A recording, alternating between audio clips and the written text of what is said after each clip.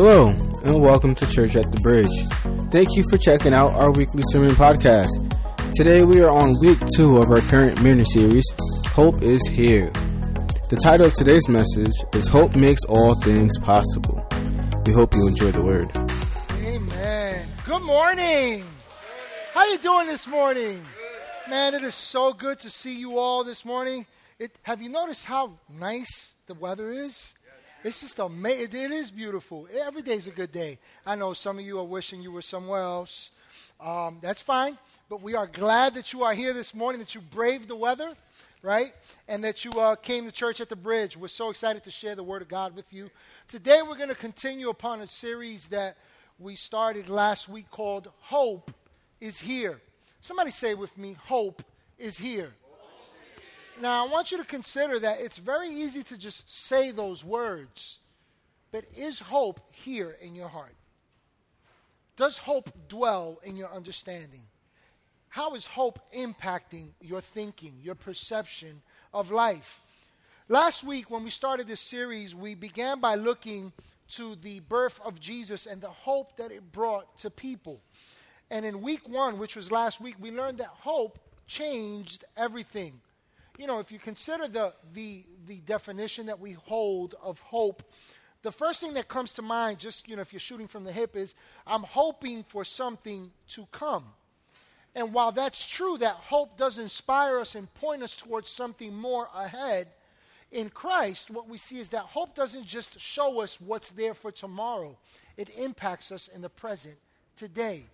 And so hope, the hope that we find in God, in relationship with God, has the power to impact your life right now. Today we're going to be revisiting the birth of Jesus, and we're going to learn how hope makes everything or all things possible. Now I want you to consider that statement there because it really does challenge our thinking. Hope makes all things possible. You ever face an impossible situation? This statement right here challenges that thinking because sometimes what we perceive as impossibility is nothing but an opportunity for God to show himself strong. And hope in Christ will make that change in our lives. And so I want you to hear this story that I came across a while back just to kind of prime the pump for us on hope and how it makes all things possible and where God begins to transform us in that regard. It says that there were once 2 identical twins. I mean, these twins were exactly alike. Mannerisms, how they looked, how they walked, but there was just one thing that was different about them both. It was a huge disparity. One of them was a hope-filled optimist who only ever saw the bright side of life. The other was a dark pessimist who only ever saw the downside in every situation. The parents became so worried about the extremes of optimism and pessimism in their boys that they eventually decided, let's take them to a doctor. And so they take them to this doctor, and after evaluating them and observing them and asking lots of questions, he came up with a plan that he suggested to the parents. His plan was, on their next birthday, give the pessimist a shiny new bike, but give the optimist a pile of manure. It seemed a fairly extreme thing to do. But at this point, the parents decided, we have to try anything. And so they decided that they would do this in spite of the fact that they always treated their boys equally. In this instance, the doctor's advice proved to challenge what they thought would come out of it. They actually believed they would get something. And so when the twins' birthday came around, they gave the pessimist the most expensive, top-of-the-range racing bike a child could ever own. And when he saw the bike, his first words were, I'll probably crash and break my leg. But to the optimist, they gave a carefully wrapped box of manure. And he opened it. He looked puzzled for a moment. And then he ran outside screaming, you can't fool me. Where there's this much manure, there's just got to be a pony around here somewhere. That was a lot funnier in my head. But anyway. What's my point with that? Listen, hope has to find a place to operate in. Listen to what I'm saying. Hope in Christ has the power to take the most impossible situation in your thinking and turn it into a possibility. Hebrews 6:19, the first half of verse 19, puts it this way. It says, "We have this hope as an anchor for the soul. It is firm and secure." What's interesting about this verse is that it reveals where hope operates, where hope finds its home, where hope most appropriately works, where it's most effective. It's in the soul, and the soul is referring to the mind. The mind. See, if we can't think beyond our current circumstances, if we can't begin to envision beyond the possibilities or the impossibilities that we're perceiving right now, we can never see the reality that God has for us. The Bible puts it this way, that God does exceedingly, abundantly, above, beyond what you or I can think or imagine, according to the work in us. But I want you to see how God's work is operating in us. It's according to what we think, and it's according to what we imagine. And so if this thinking cannot shift, if this perception that we hold of life and our circumstances cannot take a turn, the truth is that we will limit the hand of God. You will limit the power of hope in your life. Does that make sense? That all right? And so, hope in Christ makes all things possible by impacting the one part of our being that is essential to seeing new possibilities. It's our mind. And the Bible records the response of two people at the birth of Jesus, the coming of Jesus Christ. One being Mary, the other one being Joseph. We're going to briefly look at that. So if you would turn in your Bibles with me, I want to start off by looking at Luke 1:26, and we're going to read all the way to verse 38. Starting at verse 26, it says, "In the 6th month of Elizabeth's pregnancy, God sent the angel Gabriel to Nazareth, to a town in Galilee, to a virgin pledged to be married to a man named Joseph, a descendant of David. The virgin's name was Mary. And the angel went to her and said, 'Greetings, you who are highly favored. The Lord is with you.'" I want you to take note of Mary's response to this great announcement. It says, "Mary was greatly troubled at his words and wondered what kind of greeting this might be. But the angel said to her, 'Do not be afraid, Mary. You have found favor with God. You will conceive and give birth to a son, and you are to call him Jesus. He will be great and will be called the Son of the Most High. The Lord God will give him the throne of his father David, and he will reign over Jacob's descendants forever, for his kingdom will never end.' 'How will this be?' Mary asked the angel, 'since I am a virgin?' And the angel answered, 'The Holy Spirit will come on you, and the power of the Most High will overshadow you. So the Holy One to be born will be called the Son of God. Even Elizabeth, your relative, is going to have a child in her old age. She who was said to be unable to conceive is in her 6th month. For no word from God will ever fail.' 'I am the Lord's servant,' Mary answered. 'May your word to me be fulfilled.' Then the angel left her." And so I want you to consider something here, that Mary receives the announcement of a miraculous act of God. God says to her through this angel, he says, "You are favored. God has come to you." And the Bible says that Mary was troubled at hearing that. The reason why Mary was troubled was because in these days they understood relationship with God according to the law. The law simply dictated this: you do right, you get.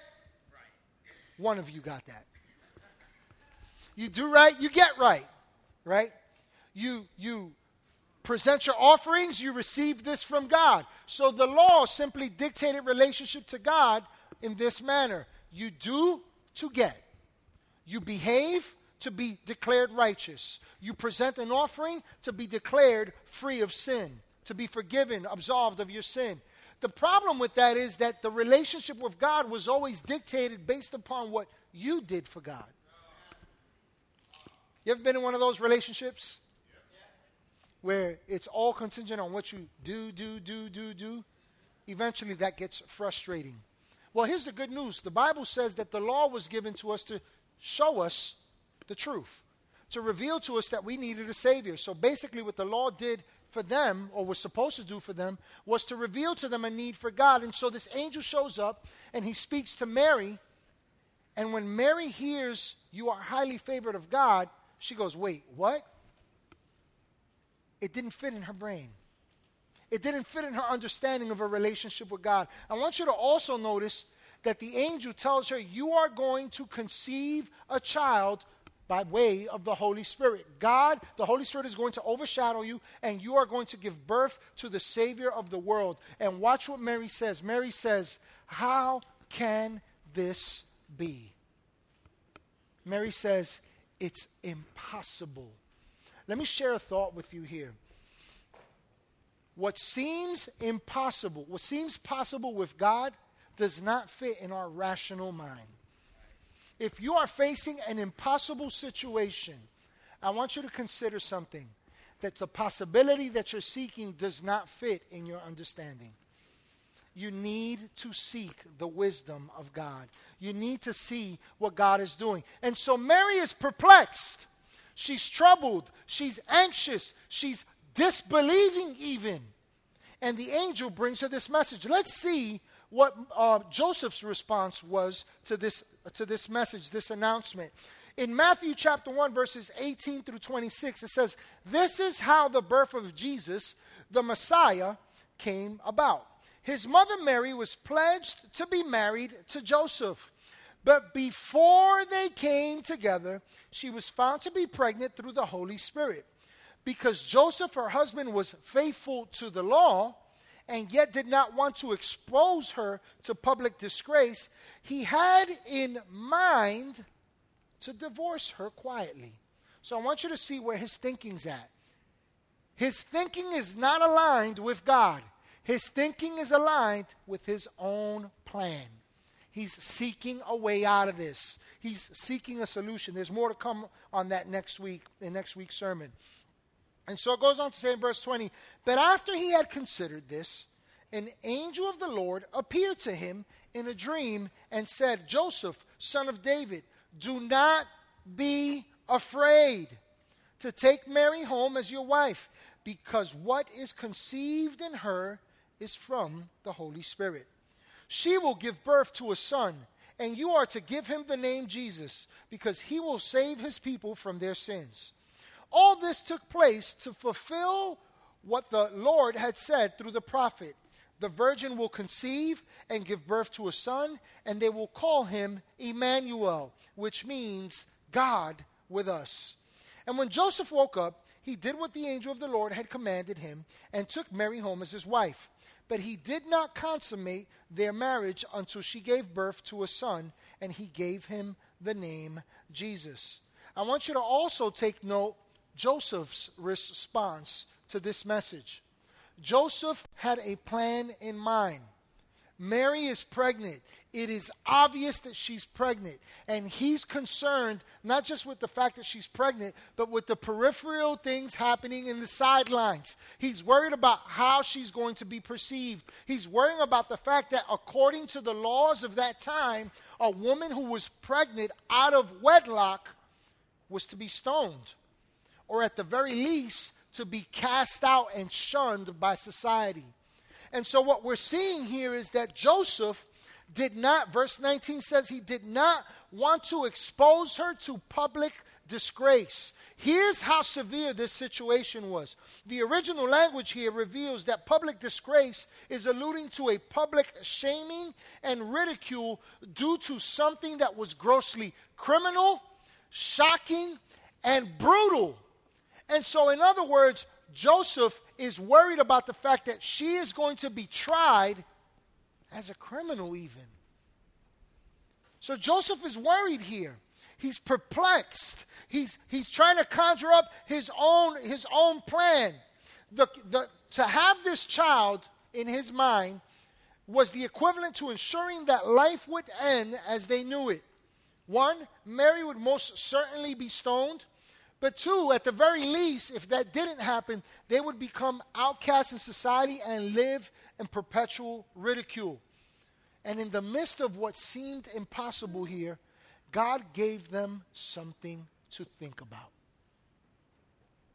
He says, I know you perceive an impossibility here, but let me reveal to you what I am making possible.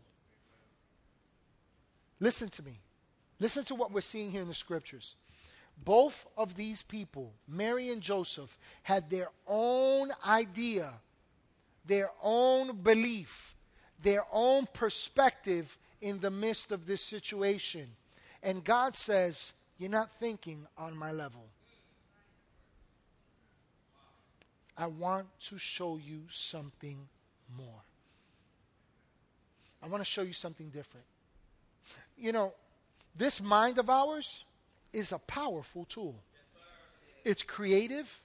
It's imaginative. It's the wellspring of change and possibility. And when this mind is aligned with the mind of the Creator, you'll begin to experience what the Word says. The Word says, my ways are not your ways, nor are my thoughts your thoughts. But remember that God wants to do exceedingly, abundantly, above, beyond what you could ask or think. But it's according to the work that He's revealing in you.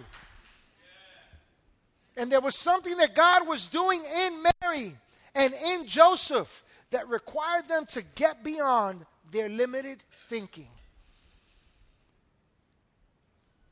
Hope draws us to the mind of God. Hope raises us beyond our possibilities and shows us the opportunities that God is creating ahead of us. See, in the midst of this impossible situation, God gave them hope. And they were finally able to see a new possibility. And as we start here this morning, I want you to consider that hope in Christ really does make all things possible. Hope in Christ makes all things possible. You don't understand my situation. You don't understand what I'm going through. You don't understand how I see these things. You don't understand what I've been taught. You don't understand how many times I've failed, but I've tried that, but I've done that, but I've looked to God. But listen, when you're really looking to God with hope, it doesn't just give you a hope for tomorrow, because tomorrow begins today with God. There's something that God wants to show you and I. And so for the next couple of moments that I have with you, I want to turn to a portion of Scripture that is really where we're going to land, and we're going to dig into this a little bit. And it's Isaiah chapter 40, verse 31. And if you study Isaiah 40, what you'll see is that it's God literally speaking through this guy Isaiah 800 years before Jesus is born. And what he's prophesying, what he's foretelling is the hope that would come through the coming of the Messiah. And so Isaiah 40 summarizes the power of this hope by saying to us, but to those who hope in the Lord, those who hope in the Lord will renew their strength. Listen, you can rebuild, you can restore, you can rejuvenate, you can reinvigorate your strength. But it's found in the hope that you cling to in the Lord. It says they will soar on wings like eagles. They will run and not grow weary. They will walk and not be faint. The scripture here is literally revealing to us the power of the hope that we have in Christ. And it's one that renews, it's one that causes us to soar, it's one that empowers us to run and not grow weary and not give up and not faint. And so the very first point that I want to give you here this morning is this, that we see three things about hope in Christ that create new possibilities. The first one is this, it's that hope in Christ renews your strength. It renews your strength. Now, what's interesting is that the converse is true of that as well. Hope in Christ, hope apart from Christ will deplete you. And so in Isaiah 30, it gives us a good example about our hope in Christ and how it's renewed. In Isaiah 30, the Lord literally is addressing the people of Israel. And what he's addressing is their obstinance. He's addressing their reliance on people. He's addressing their hope in the nations. He's addressing their faulty thinking and their reliance in their own plans and their deceitful beliefs. And amid all this, as God is addressing all these things, and he's literally rebuking them for it. He's telling them, listen, you're dead wrong about this. He gives them hope and reveals the key to renewing their strength. Listen to Isaiah 30:15. He says, this is what the sovereign Lord, the Holy One of Israel says, in repentance and rest is your salvation. Listen closely. In quietness and trust is your strength, but you would have none of it. Excuse me. God literally is telling these people, you're going the wrong way. You're going the wrong way. Now, what's the wrong way? Where were they heading? What was it that they were that was depleting them of strength? Well, we have to look at verses 1 and 2 in Isaiah 30 to understand that.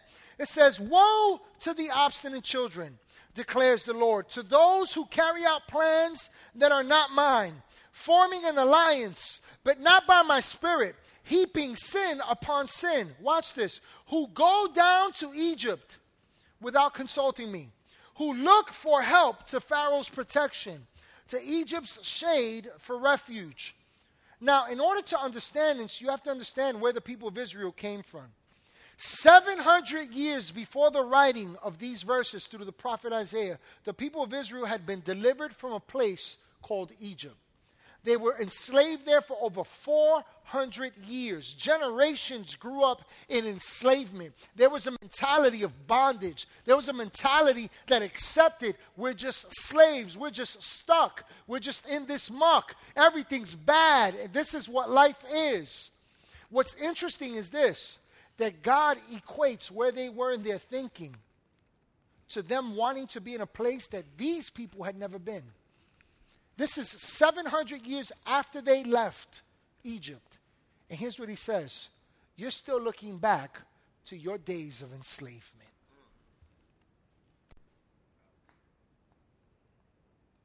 You're still looking backwards. You're still stuck in Egypt.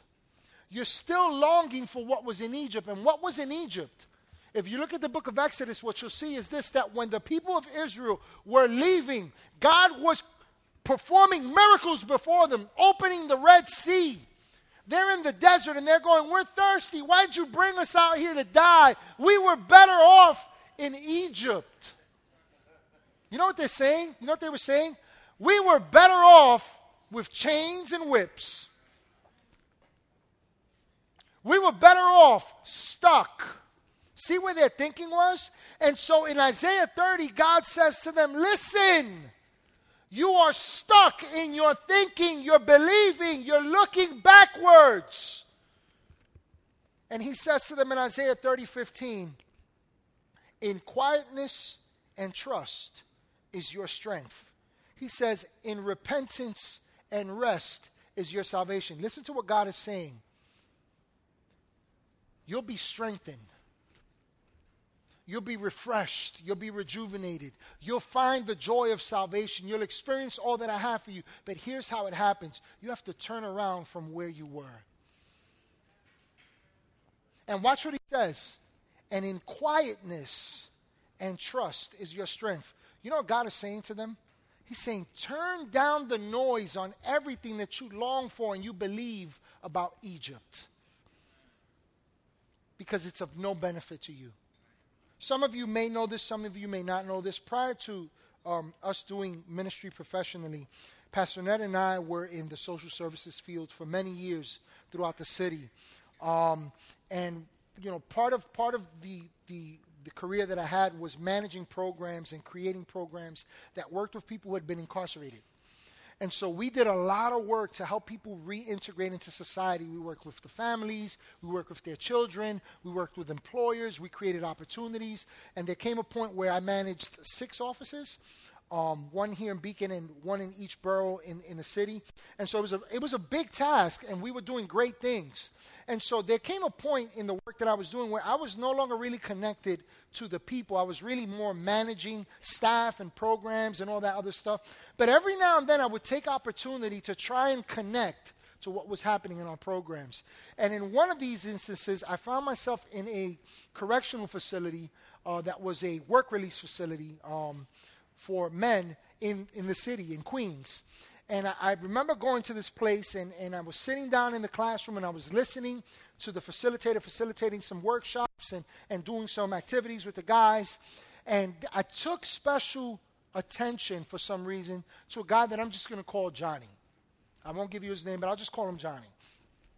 And this guy was young, he was vibrant, man, he was full of ideas. I looked at his service plan and everything he had going on. He had concrete goals. There were things in place to help him succeed. We had helped him reconnect with his mother and with his sister. He had a stable place to go to. He was reconnecting with his child and his son's mother. And so he had all these good things going on. And so I kind of took interest in him, and every time I would go, I would kind of check in on him. And the more I did that, the more I began to kind of get to know him. And while Johnny had all these things going for him, there was something that Johnny had behind him that he kept looking to. You see, Johnny grew up in a home where, while he had a loving father, a working father, and a great mother, addiction was an issue for his father. And so at a young age, in his teen years, his father introduced him to use of heroin. And that kind of went on throughout his late teen years, and he got arrested. And by the time I met him, he had been in prison probably about a good almost 3 years. And so, but none of that really concerned me because everything seemed to be in place. But you never know what's going on in the heart. And I remember there was about 2 days before his release date, because what we would do is we would do a handoff. When they would be released, we would hand them off, we would connect them with family, or we would connect them to their programs, whatever. Wherever they were going, that first landing place to help them kind of start that foundation, we would do that. And so the plan that day was to have Johnny connect with his family. So prior to that, 2 days before that, I get a call from one of my staff, and they say, listen, are you in the area? Are you going to be stopping by? Because I think it's real important that you stop by and see this guy.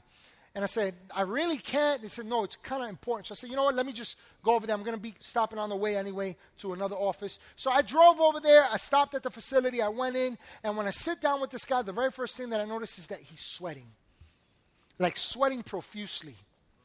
And he's jittery, he's angsty, his eyes are kind of like all over the place, his hands are slightly shaking. And I said, Johnny, what is going on with you? He says, man, I've been trying to avoid going to sleep.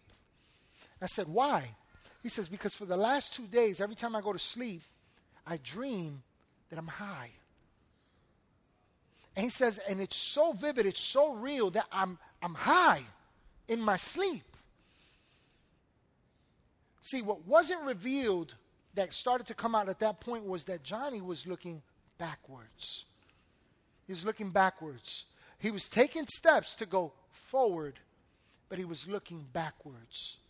Ladies and gentlemen, that's a recipe for disaster when it comes to hope.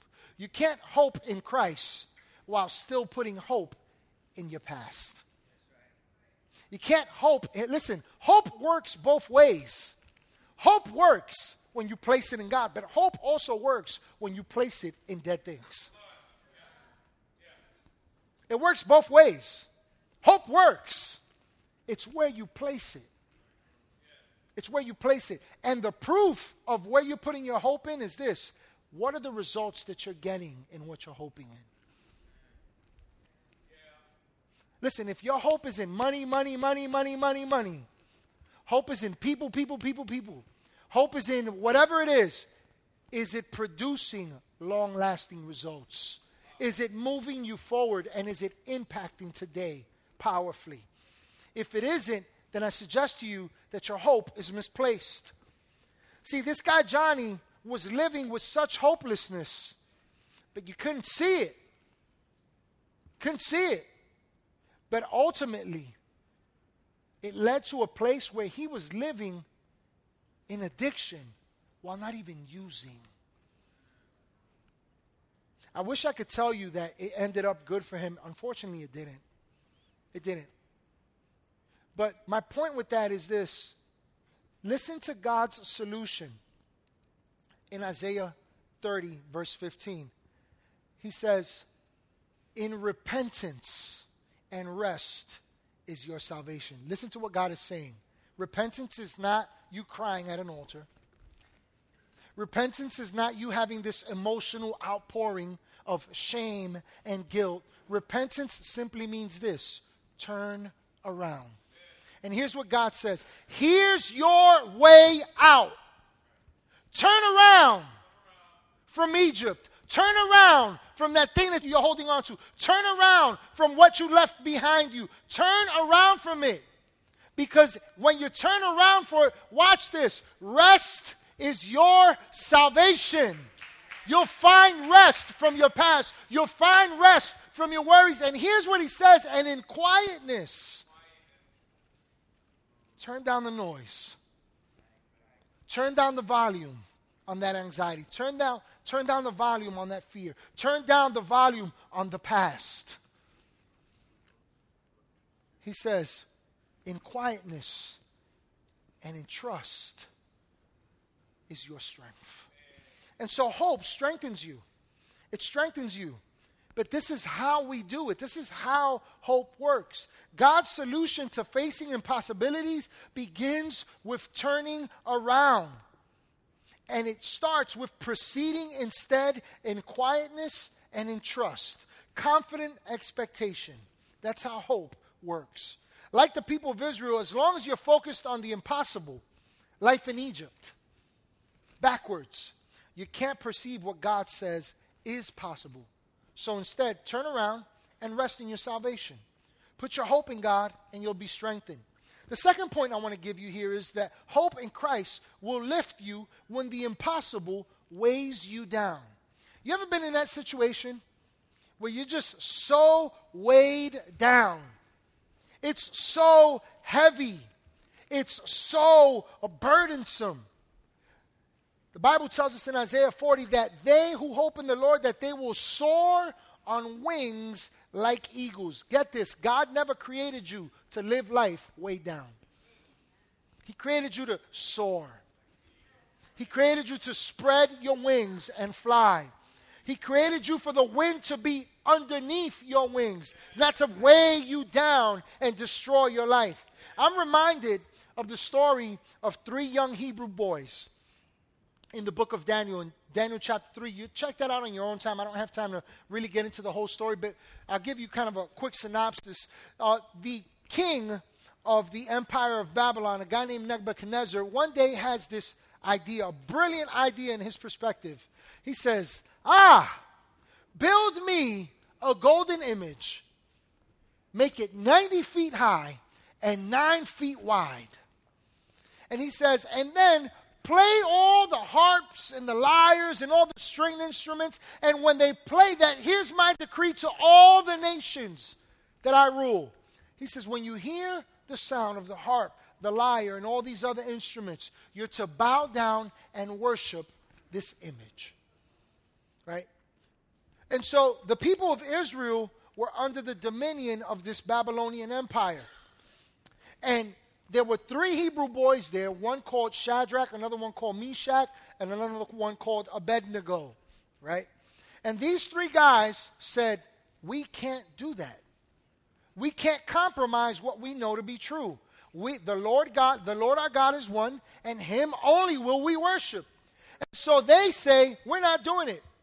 So the Bible says that these prefects and these satraps and these governors, they note what these 3 young men aren't doing when the time for worshiping the image would come. And so they go to Nebuchadnezzar and they say, Nebuchadnezzar, you have 3 Hebrew boys that you've appointed to a very high place in this government. And they're not bowing down to the image like you decreed. And according to your law that you decreed, you said that anyone that does not bow down to the image will be burned in a furnace. And they say, so here are these three guys. So Nebuchadnezzar gets wind of it, and he calls them over. He says, Shadrach, Meshach, and Abednego, is it true you will not bow down to my image? And he says, and if it is, I'm going to give you a chance. You can do it now. And they say, we won't do it. We won't do it. And if we're going to be placed into the furnace, then so be it. But we know that our God will deliver us, is what they say. Right? Now watch what happens. They find themselves engulfed in the midst of an impossible situation. Impossible why? Because what they believe will not allow them. They will not compromise it. So in other words, they're going into the furnace.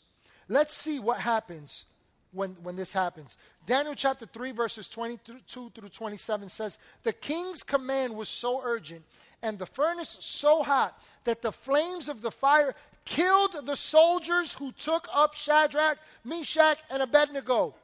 And these three men, firmly tied, fell into the burning furnace. Then King Nebuchadnezzar leapt to his feet in amazement and asked his advisors, weren't there three men that were tied up and we threw into the fire? And they replied, certainly, your majesty.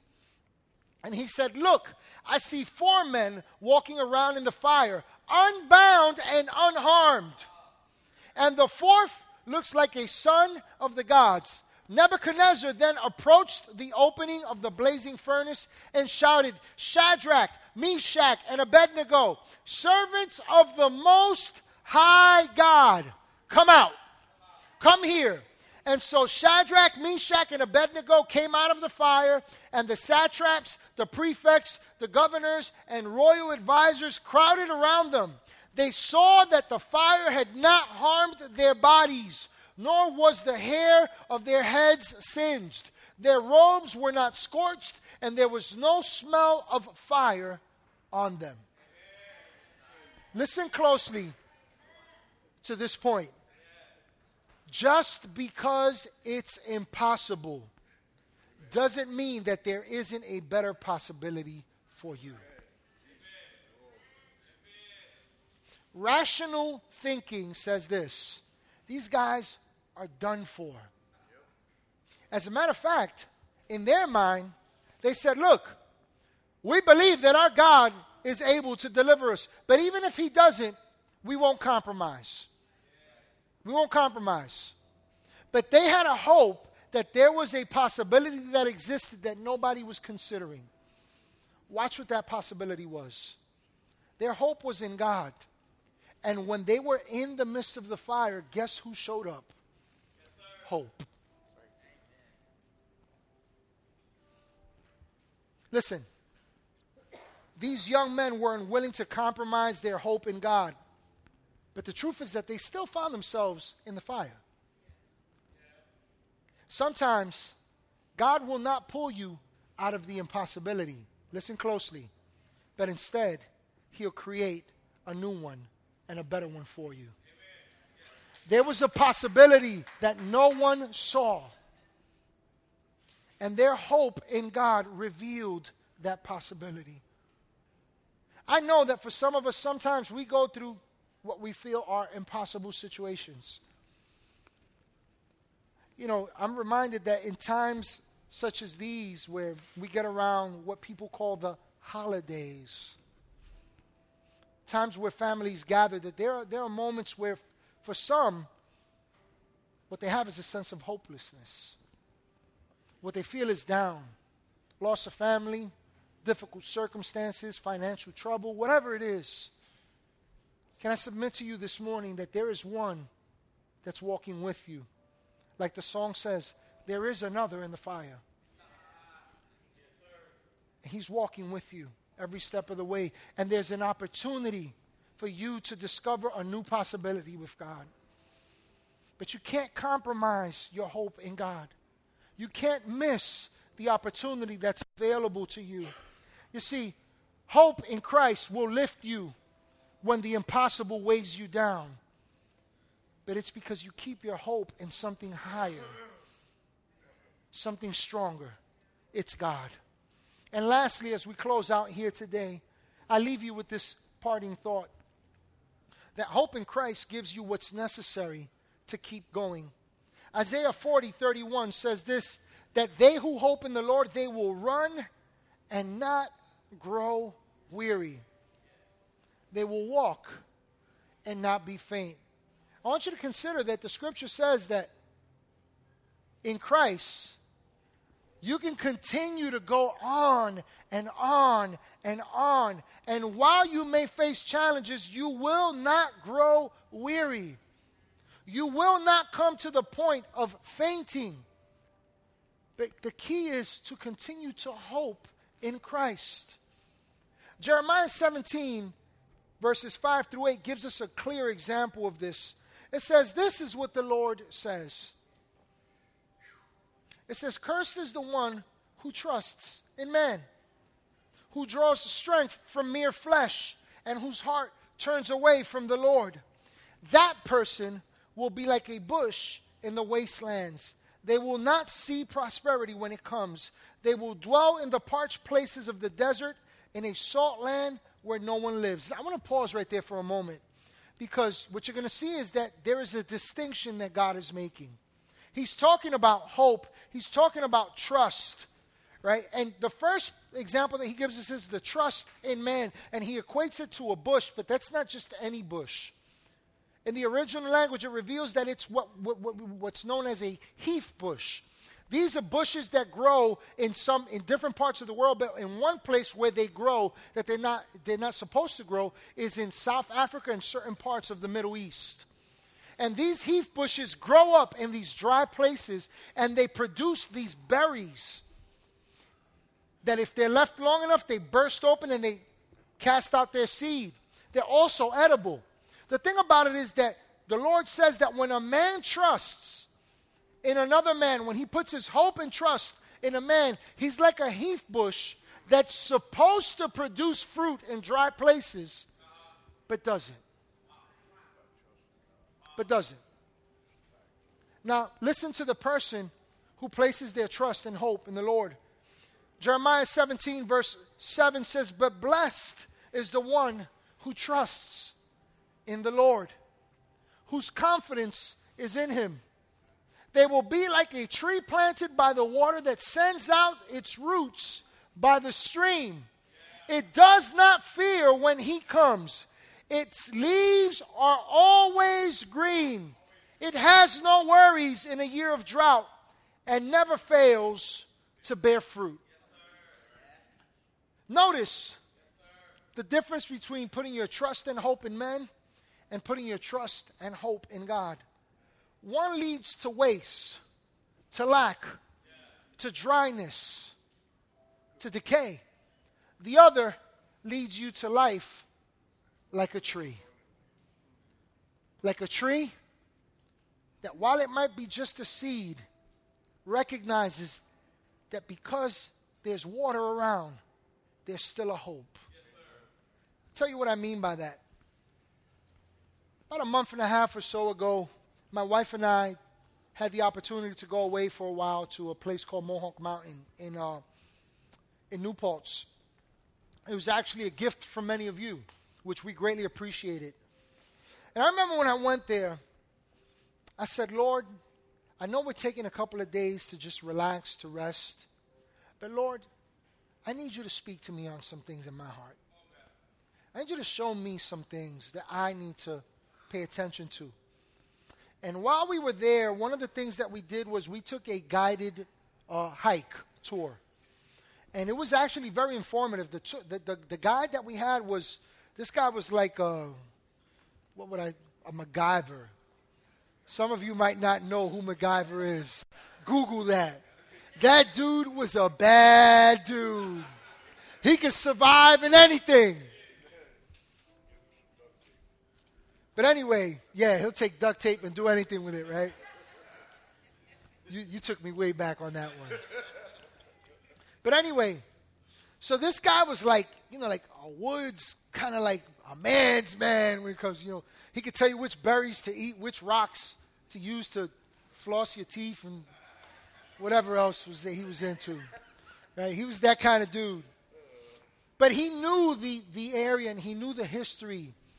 And as we're walking around and he's showing us all these things and talking to us, pointing things out that you would miss, we look over a kind of like this cliff.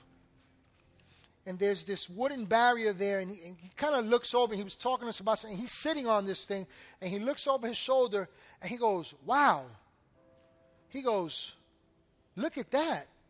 And so for me, it just piqued my curiosity. So I kind of look over, and he says, I wonder how that tree got there.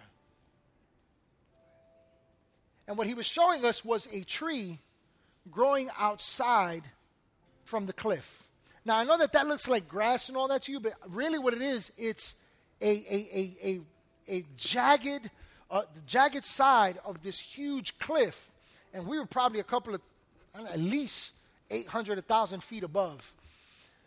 And then he said something that really struck me. He says, wow, those roots have to be running real deep. And those roots have to have broken through this cliff in order for that tree to grow. That stuck with me. And it ministered to me.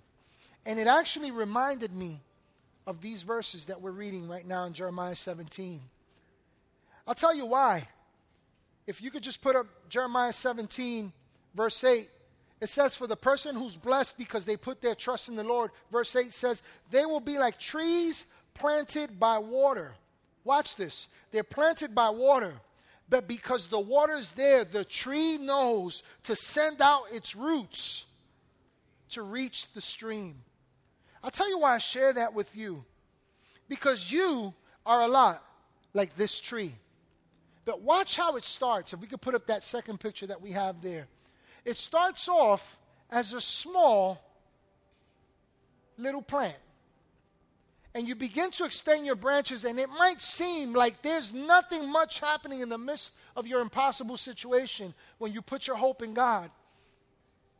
But just for those branches to begin to grow, you have no idea how deep the roots have to go. I want you to notice what's behind in the background. Water. And I want you to notice just from the angle, the perspective that we have, how high up we were.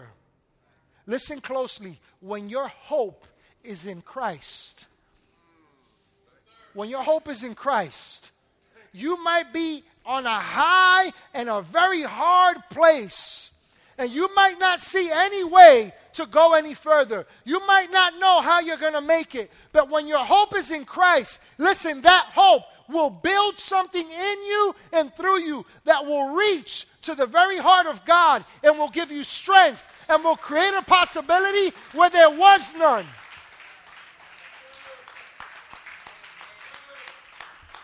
It'll cause you to grow and prosper in the hardest places.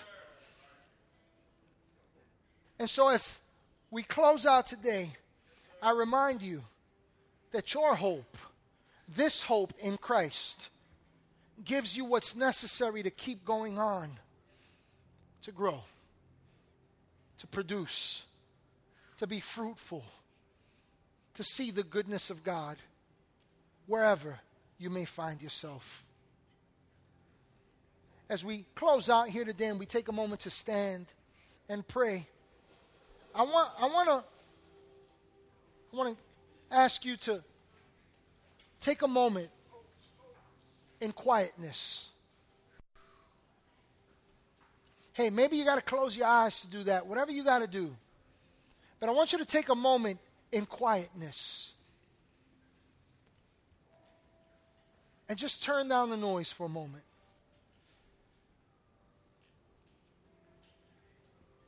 Turn down the noise on whatever it is that you've been misplacing your hope in, if that's where you've been. If you're not there, that's okay.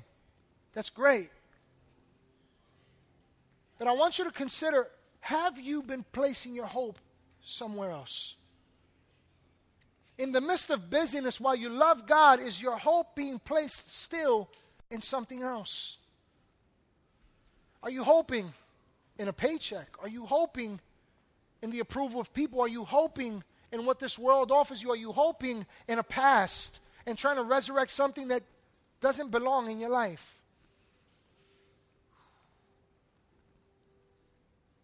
I remind you the words of God. But they who hope in the Lord, they shall renew their strength. Their strength right here, right now for you. They shall soar like wings of eagles. They shall run and not grow weary. They shall walk and not faint. Hope. Hope only works when it's in Christ. Only when it's in God. Would you place your hope in God today? Would you put your trust in a God that's good, in a God that loves you, in a God that's faithful, in a God that promises to bring you through, to bring your breakthrough, to make a way where you see no way? I want to also encourage you and caution you at the same time to not limit God by expecting the possible from God solely in the midst of your impossibility. Let me tell you what I mean by that.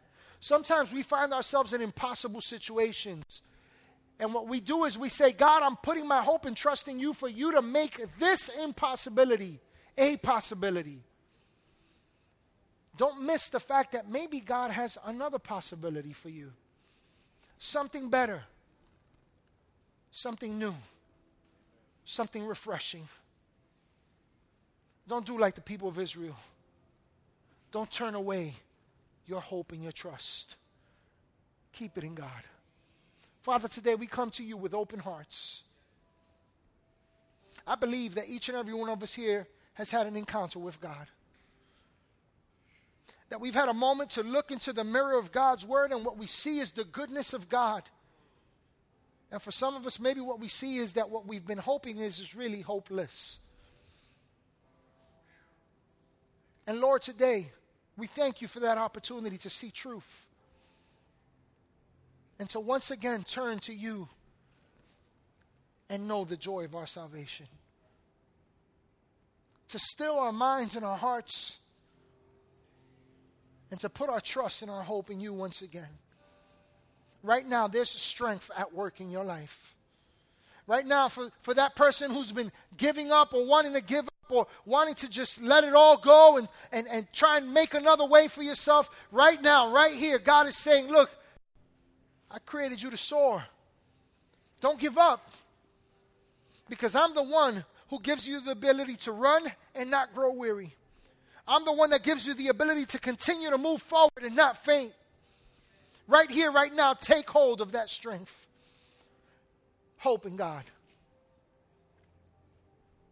And I believe that for some of us, we've been on that journey and we've been pressing and moving forward with Christ. Our hope is in God.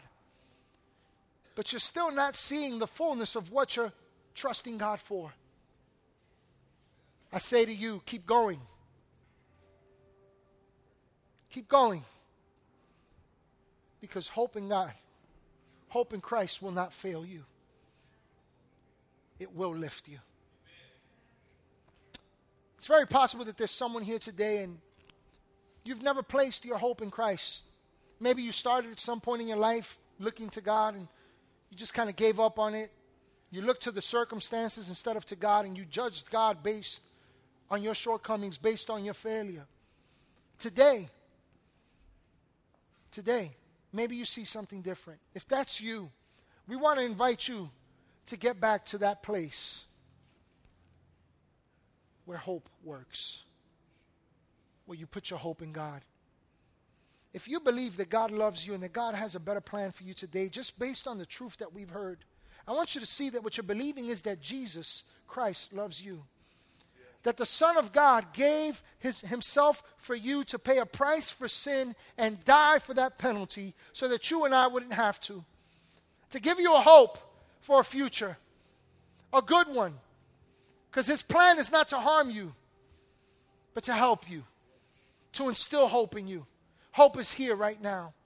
And if you believe that with us, I want you to join us in this simple prayer of faith. Say this with us. Say, Jesus, I believe you are the Son of God. I believe you died and you rose again. I believe that you paid the price for me to give me hope. And so today, I declare you're my Lord. I declare you're my Savior. I declare you're my God. And I declare that my hope is in you. And from this day forward, I'm seeking you. I'm following you. I'm trusting you. Come on now. Right now, there is change happening in the hearts and in the lives of people. There is hope being restored. There are lives being renewed. There are mindsets being transformed. Father, we thank you for that. We celebrate the hope that's ours in Christ. And we thank you for all this in Jesus' name. Amen and amen. God bless you. We'll see you on Tuesday for Christmas Eve. Thank you again for checking out our weekly sermon podcast. If this message spoke to you, don't forget to let us know by tagging us on your social media stories at CTBNY or sharing with a friend. We can't wait to see you again next week. Thank you for tuning in.